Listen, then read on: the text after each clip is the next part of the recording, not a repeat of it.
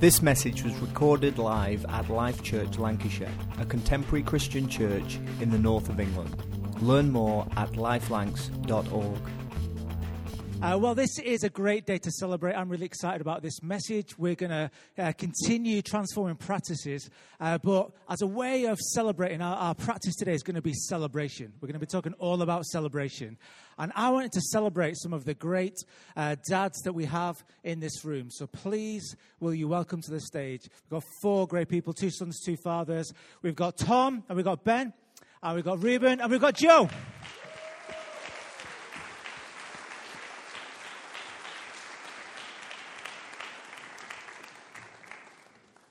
Hi, everybody. We okay? We're good, thanks. Excellent. Well, we are delighted today to be celebrating all the fathers. There's going to be loads of cool stuff outside for our Father's Day fiesta. But Ben, my question to you, this is Ben, this is his dad, Tom, and you also got a brother, Harvey. But Ben, why don't you tell us, what is it that you love about your dad? What do you want to celebrate about your dad? I don't know, it's so hard. There's so much that I could celebrate about my dad. But I think one of my favourite things is that my dad is such a servant-hearted person. He's always got people at the centre of what he's thinking about, and like growing up and things like that, like my family fosters, and just like the incredible privilege that is, but also like seeing my parents, and especially my dad, sharing his heart with all these people, sharing his fathership with all these people, and that just really touched me. I love it. That's great. That's great. Yeah, that is worthy of an applause. That is so good. Tom, how are we feeling? Emotional? You okay? No, I'm just glad I'm sat down so I don't have to, And Tom, we honour you. You're so awesome. Such a great dad to Ben and to Harvey, and have provided care and support and love and affection and encouragement for so many others. As Ben said, as you've been a foster parent. So what have you done? What have you built into being a dad? And maybe I could ask the question just the simplest way. What do you love about being a dad? I love everything. I think I'm a proud dad. I'm extremely proud of both boys and the characters that they've become. And I think as a dad, I'm learning from them just as much as they look to me. I think the privilege I get as a foster dad is that the world doesn't always give a good dad figure. And I get to try and be that to people who haven't experienced that. So I'm learning all the way. Ben's 20 in August, and I'm still learning. I learn from them just as much as they look to me. It's just an extreme privilege, and I'll never forget that. That's awesome. Thanks so much, Tom. That's amazing. There you go. Amazing. So, Joe, we'll hear from you in a minute. And, Joe, you've just become a dad again. Amazing. Congratulations. It's so good. But Reuben, let's hear from Reuben. Reuben, you're one of our Life Kids superstars. I know you're awesome. Reuben, we're in Life Kids upstairs. As soon as you ask a question, Reuben's the first to answer any question, the first to volunteer. So, Reuben, my question to you is, what is it that you want to celebrate about your dad? What do you love about your dad? Daddy teaches me everything. It teaches you everything. Amazing. That's so good. So we're interested, Reuben. What kind of things does he teach you? Football. Football. Fantastic. So has he taught you well? Has he taught you to support a good football team? Let's see. Who do you support? Man United. Man United. I told you he'd get some booze. What's he whispering now? What's he saying? I just pre-warned him that he'd get some booze for saying that. You got a few applause though as well. And are you good at shooting? Are you good at saving? What's your dad taught you? What are you good at when you play football? Do you score loads of goals? Goalkeeper. Goalkeeper. Brilliant. That is so good. Well, you're at a different stage of parenting, a different stage of fatherhood, two little ones. But Joe, tell us, what have you built in? What are kind of some of the practices, or what do you love about being a dad? Do you know, I think what we try and do is just give Reuben as many real experiences as we can do, really. I want him to discover everything that's good about the world, discover life, discover all the really great stuff. And obviously part of our parenting, not just my parenting, is to try and fill his life with joy as much as possible. That's awesome. And obviously healthiness, but, you know, if Reuben wants to dance, we'll dance with him. If he wants to sing, we'll sing with him. And then really it's just showing him the Reuben, source. do you want to dance right now with your dad? No, okay. He probably would. And then we just try and show him that, you know, that God's the source of that, really. That's awesome. That is so good. Well, can we honor and celebrate these two wonderful dads? You can go. Thank you, Ruben. Good job, Ruben. You were brilliant. Well done. Excellent. Well, we're talking about transforming practices, disciplines or habits in our lives that transform us from the inside out. So our transforming practice that we're looking at today is the transformative practice of celebration. We're talking about celebration, and for some of us, as Matt said, today might be a difficult day. Today might remind us of painful or difficult times, and you might be asking, well, why celebrate? Why celebrate fathers, or why celebrate anything? Maybe that's what you're carrying today. Maybe not, because actually, when the weather comes, as it has done, when the sun shines, everybody seems to be brighter. Apart from the hay fever sufferers. Anyone else? You remember, the sun, come on, bring the sun. And then when the sun comes, you remember it crushes us, those hay fever sufferers. But maybe today it does have some painful reminders. But why do we celebrate? Why celebrate? Well, we celebrate to mark meaningful moments. That's why we celebrate. We celebrate to mark meaningful moments, or to mark things or people that we want to celebrate, people that we want to honor, people that we want to lift up. Celebration is a key part of life. And here's a story from Scripture that I'd love to read. Actually, before I do that, I'd love to celebrate one person as well in the room, because my dad's here today on this Father's Day. Dave Baker, you don't have to call him Dad. He's my dad, but you can call him Dave if you want. And I want to celebrate the love and the grace and the kindness that I've seen modeled in my dad, the spirit of adventure. I love that actually he's living more adventures now probably than ever before, always wanting to make a difference in the community. That's something I observed a few years ago. I had this moment where I saw my dad doing his work as a youth worker, and I was sat in this audience as he was honoring and celebrating other people, and I sat there and I thought, I am my Father's son. Like everything that he's doing with my life, that is what I want to do with my life. And of course, most of all, I want to celebrate that he brought me up to love Jesus. But he also brought me up to love Liverpool Football Club. So thanks, Dad, for that. Why celebrate? Well, before I read a story to us from Scripture, here's what Richard Foster says in his book, The Celebration of Discipline. He says this: celebration is central to all the spiritual disciplines. Without a joyful spirit of festivity, the disciplines become dull. Celebration is so important. So why do we celebrate? Well, I want to propose to you, I think one of our key reasons why we celebrate is because God is a God of celebration. And here's my story. This story is not going to be on the screen, but this is the Genesis story, the story of the creation of the universe. It's the first story in the Bible, but I want to read the version from the Jesus Storybook Bible. This is the version that they'll be taught upstairs. This is the Bible that we use upstairs in Life Kids. And when I read it in the Jesus Storybook Bible, I was like, this is so good. In the beginning, there was nothing. Nothing to hear, nothing to feel, nothing to see. Only emptiness and darkness and nothing but nothing. But God was there, and God had a wonderful plan. I'll take this emptiness and I'll fill it. Out of the darkness, I'm going to make light. And of the nothing, I'm going to make everything. Like a mother bird flutters her wings over her eggs to help her babies hatch, God hovered over the deep, silent darkness. He was making life happen. God spoke. That's all. And whatever he said, it happened. God said light, and light shone into the darkness. God called the light day and the darkness night. You're good, God said, and they were. God said sea and sky, and a great space opened up, wide and deep and high. You're good, God said, and they were.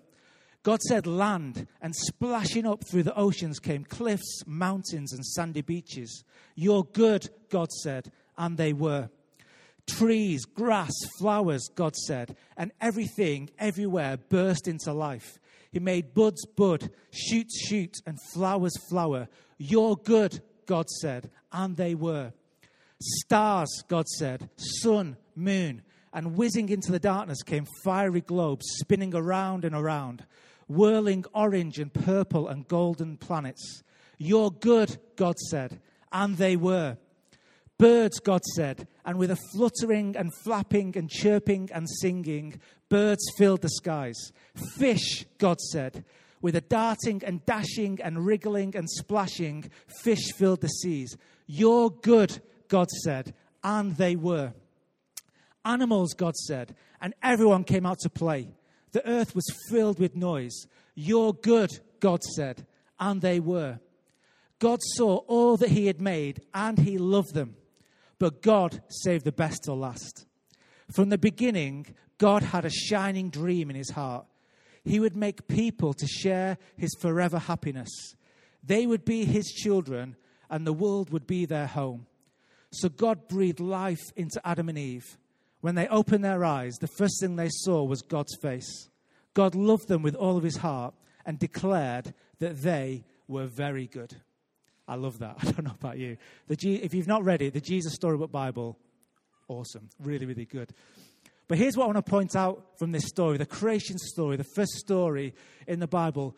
It starts with God working, the work of creation. And work is good. Work is a good practice. Work is a good thing to do with our lives. Work and creativity. And for those who know the story ends with rest. So work and creativity and rest are both really important practices that we'll talk about at other times. But hopefully you notice this repetition in the story, that God made something, and then what did he say? God made something, and then did he hear what he said? You're good. You're good. And they were.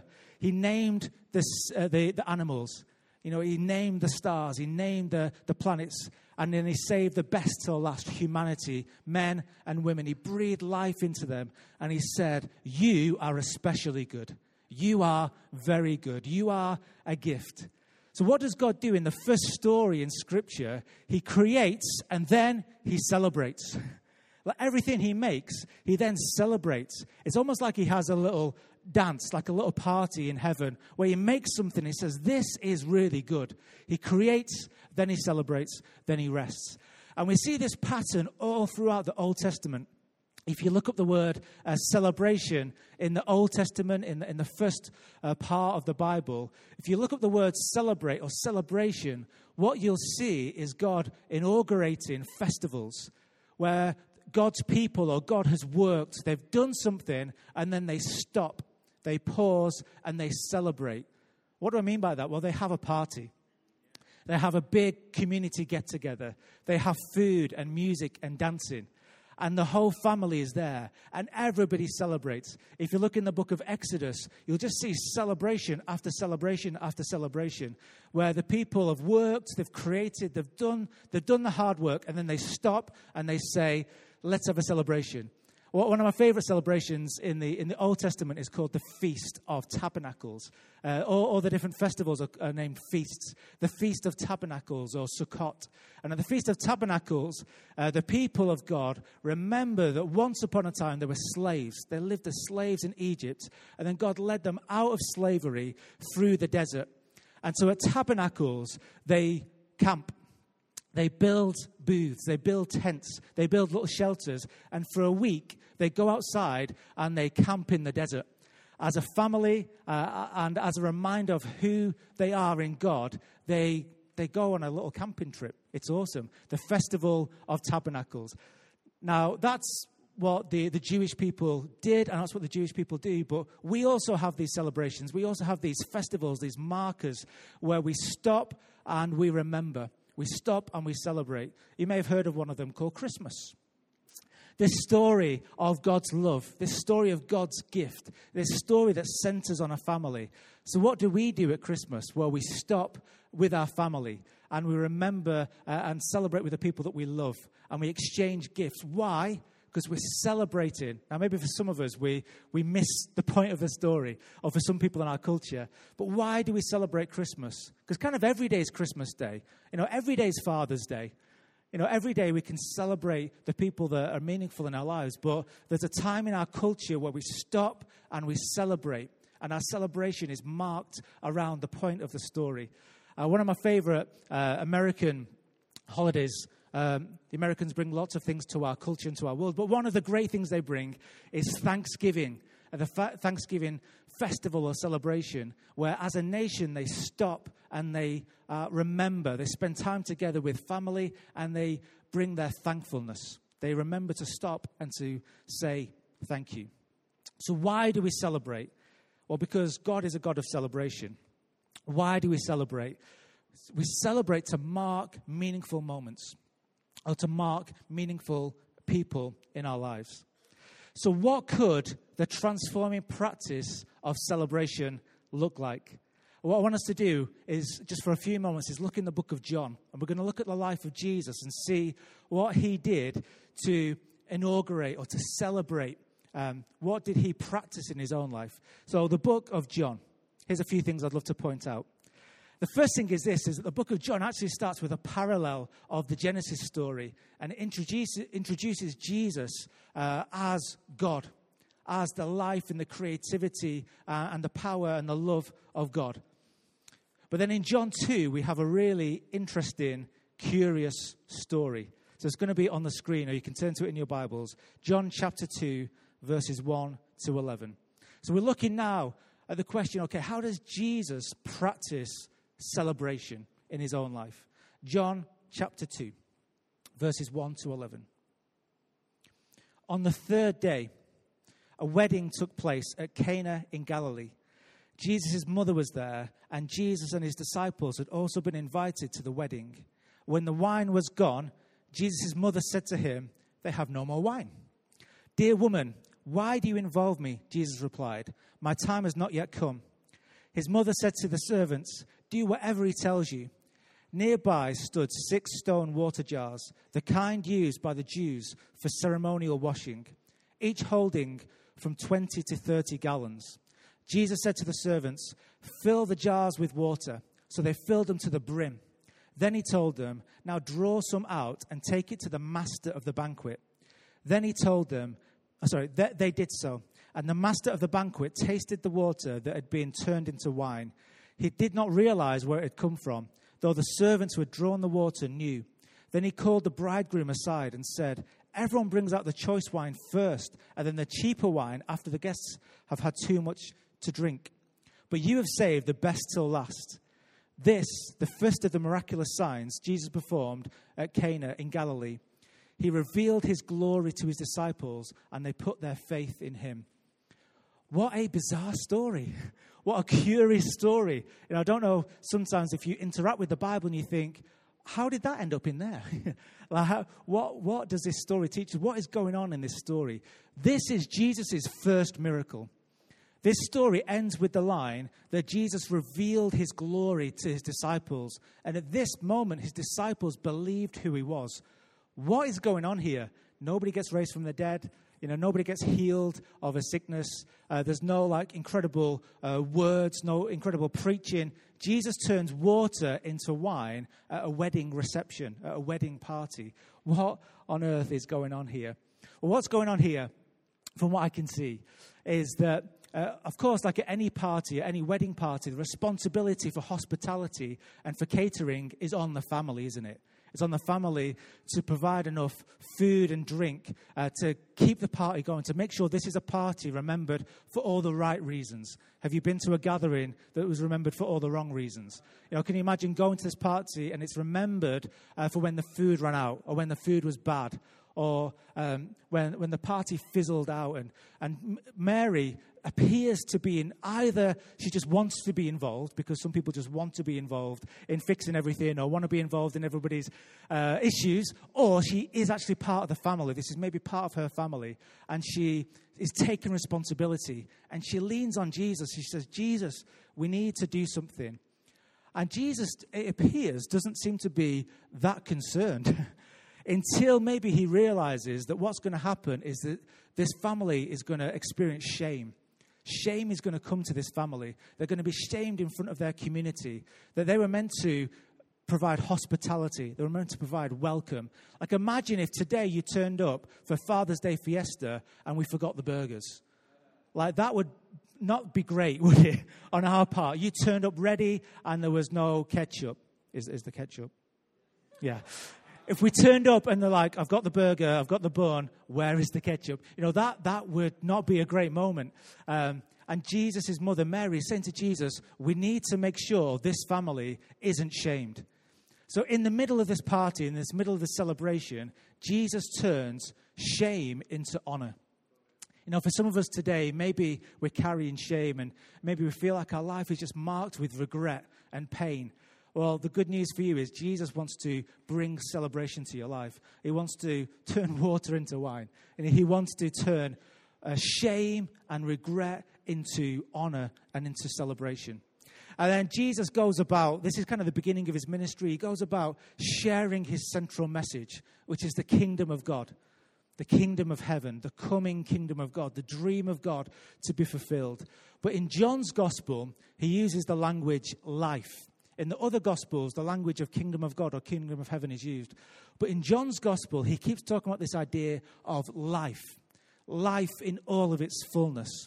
And thinking of Joanna's message from last week, let's go to John 10, where we hear about Jesus, the Good Shepherd. We heard about Jesus, the Good Shepherd, last week. Well, in John chapter 10, we have a very familiar, famous passage for some of us, where Jesus again celebrates or models life. John chapter 10. Here's what it says. And this is true for us in this room.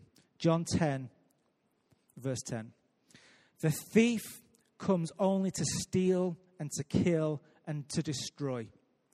But I have come that they may have life and have it to the full. I've come to celebrate. I am the good shepherd. The good shepherd lays down his life for the sheep. The hired hand is not the shepherd who owns the sheep. So when he sees the wolf coming, he abandons the sheep and runs away. Then the wolf attacks the flock and scatters it. The man runs away because he's a hired hand and cares nothing for the sheep. And then Jesus says, I am the good shepherd. I know my sheep, and my sheep know me. Just as the Father knows me, and I know the Father, I lay down my life for the sheep. The good shepherd invites his people to live the good life. The good shepherd invites his people to live the good life. In the Genesis story, we see that God is a God who creates, who works, who then celebrates. And he invites us to join in with this process of working, of creating, of celebrating, of resting. Jesus arrives, and his first miracle is at a party, is at a wedding celebration. And he turns shame into honor. And then he goes around preaching a message about the life, the kingdom of God that's coming, and that everybody's invited to join. And he says, as the good shepherd, you, his sheep, are invited to join in the good life. So can I invite you to join in the good life? Here's what that might mean. We need to redeem celebration. We need to decide what we will choose to celebrate and how we will celebrate. Not celebration as an escapism or excess. Not celebration just to escape our lives, or not celebration as an excuse for excess. But let's celebrate the things that bring meaning to our lives. And here's my first one. I'm going to throw 6 things that I want to encourage us to celebrate. And then lastly, we'll talk about practices for celebration. But here's 6 things I want to encourage us to celebrate. Number 1, celebrate life. If no one's ever said this to you before, this would be a privilege to be able to say to you that you are a gift. If no one's ever said that to you before, that you're precious, that you're loved, well, let me have the privilege of saying to you, you are a gift. We're glad that you're here. You're a gift to this community. You're a gift to your family. You're a gift to your place of work. You're a gift to your community. You are a gift. And every year we get to celebrate the gift that is you. I love this tradition that we have in our culture of birthdays. That every year we just get to say, oh, you didn't choose to be born. But every year we get to say to you, we celebrate you. We celebrate that you are here. We celebrate that you are alive. We celebrate that you are with us. And is it anyone's birthday today? I heard just before the service it's someone's birthday. I'd love to buy you a cake, Richard, after, if that's all right. But it's your birthday today. Well, happy birthday. You are a gift, and we celebrate your life. And we celebrate each person in this room. And I encourage you, celebrate life. Maybe today you could think, how do I celebrate the gift that is the person next to me? How do I celebrate the life that is around me? How do I celebrate those that God has put in my life? Maybe rather than seeing other people as a problem or a burden that's in our lives, something that's in the way, how do we celebrate the people that are around us? Secondly, celebrate goodness. Recent events show us the hatred and the evil in the world as tragedy after tragedy seems to unfold. And it's another tragedy, isn't it? More trauma and more difficulty and more pain. But in all of these, what's been incredible, in all of these horrible, tragic things that have happened, we see something of goodness. We see something of life. We see something of communities saying, actually, we choose to love each other. We choose to help each other. I want to encourage us as a community, let's celebrate goodness. Let's celebrate the goodness in the world. Rather than constantly pointing at all the evil, why don't we celebrate the goodness that's around us? Why don't we celebrate the goodness that's in this room? Thirdly, celebrate creativity. I love this idea that people could just create for the sake of creating. I was listening to an interview last week of a famous author, and it was weird. Like, the first thought that went through my mind was, it'd be great to write a book that made you a millionaire. What a weird thought. Would it be great just to write something for the joy of writing? Just to create something for the joy of creating? I want to encourage some of us maybe to put down the TV remote or to put down the mobile device and pick up a paintbrush, pick up a pen, create something, not so that you could become the next whatever, but just so you could join in and participate with creation, with creating. I want to encourage us to celebrate creativity. Gary Thomas, in his book Sacred Pathways, talks about 3 ways to practice celebration. Enthusiastic worship, which Jeff spoke about a few weeks ago. Spending time with children. If you've got little ones in your family, cherish spending time with them.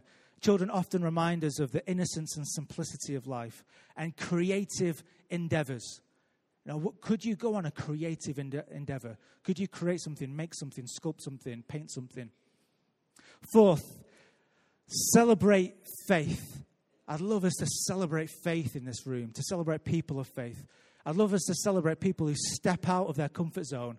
Maybe today this is the first time you're here, and it was a step of faith. It took boldness and bravery to say, I'm coming.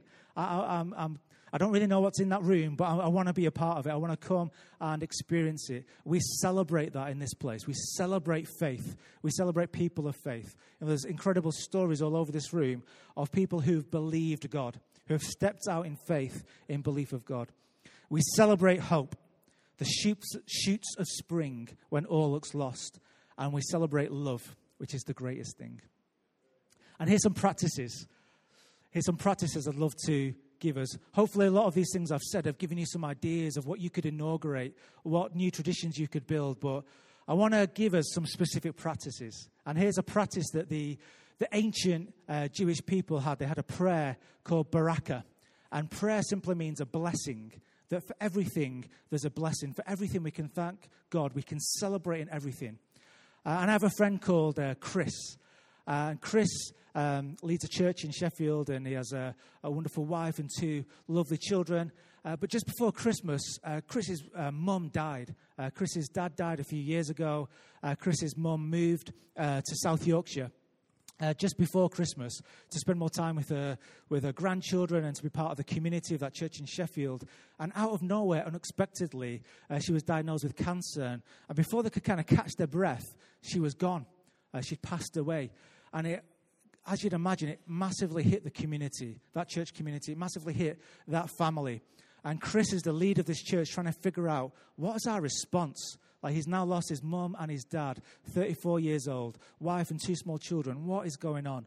What is my response to this? And so Chris decided, that was Christmas 2016, Chris decided to engage in Barakah, to engage in finding something to celebrate. So he set himself the challenge of every day finding something to be thankful for. Every day giving himself the challenge of, what can I be thankful for today?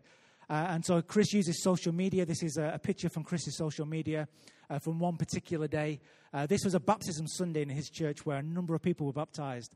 And I checked today, Chris posted something today. Every day in 2017, although Chris is going through tremendous grief and heartache, Chris is choosing, I'm going to practice celebration. I'm going to choose to celebrate something or somebody every day in 2017.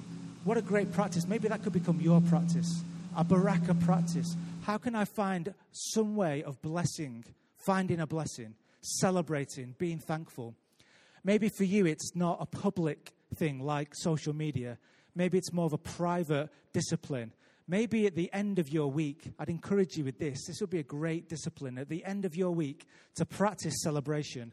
Maybe to write down a journal of, here's all the things I'm thankful for this week. It's been a tough week. There's been some bad news. There's been some trauma or tragedy. But this week, I'm going to practice celebration. Here's what I am celebrating in this week. Maybe you could practice celebration by having meals with other people regularly.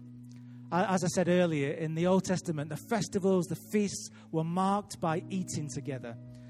Some of you may have participated yesterday in the great get-together where I think 110,000 different groups met together yesterday all over the UK to celebrate what unites them. I'd encourage you, who could you celebrate life with? Who could you have a meal with this week? Share a meal with other people. That is a great way of practicing celebration. In a moment, we're going to celebrate together.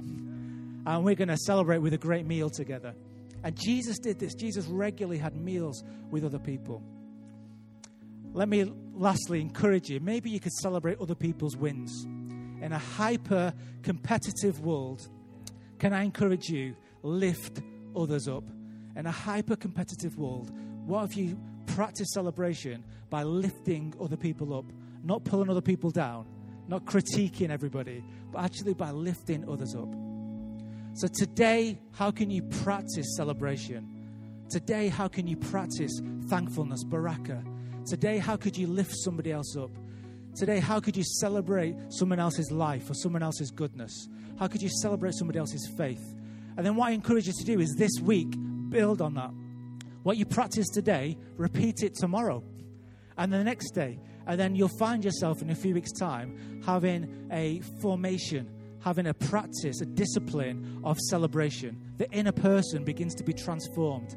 And then the external person becomes this person who's known, who's famous for celebration. I think that would be awesome. Maybe as a life group this week, you could get together and say, how are we going to practice celebration? How are we going to reflect the heart of God and the heart of celebration to the world around us? Discover more about us at lifelanks.org and stay inspired by subscribing to the podcast via iTunes. Thanks for listening.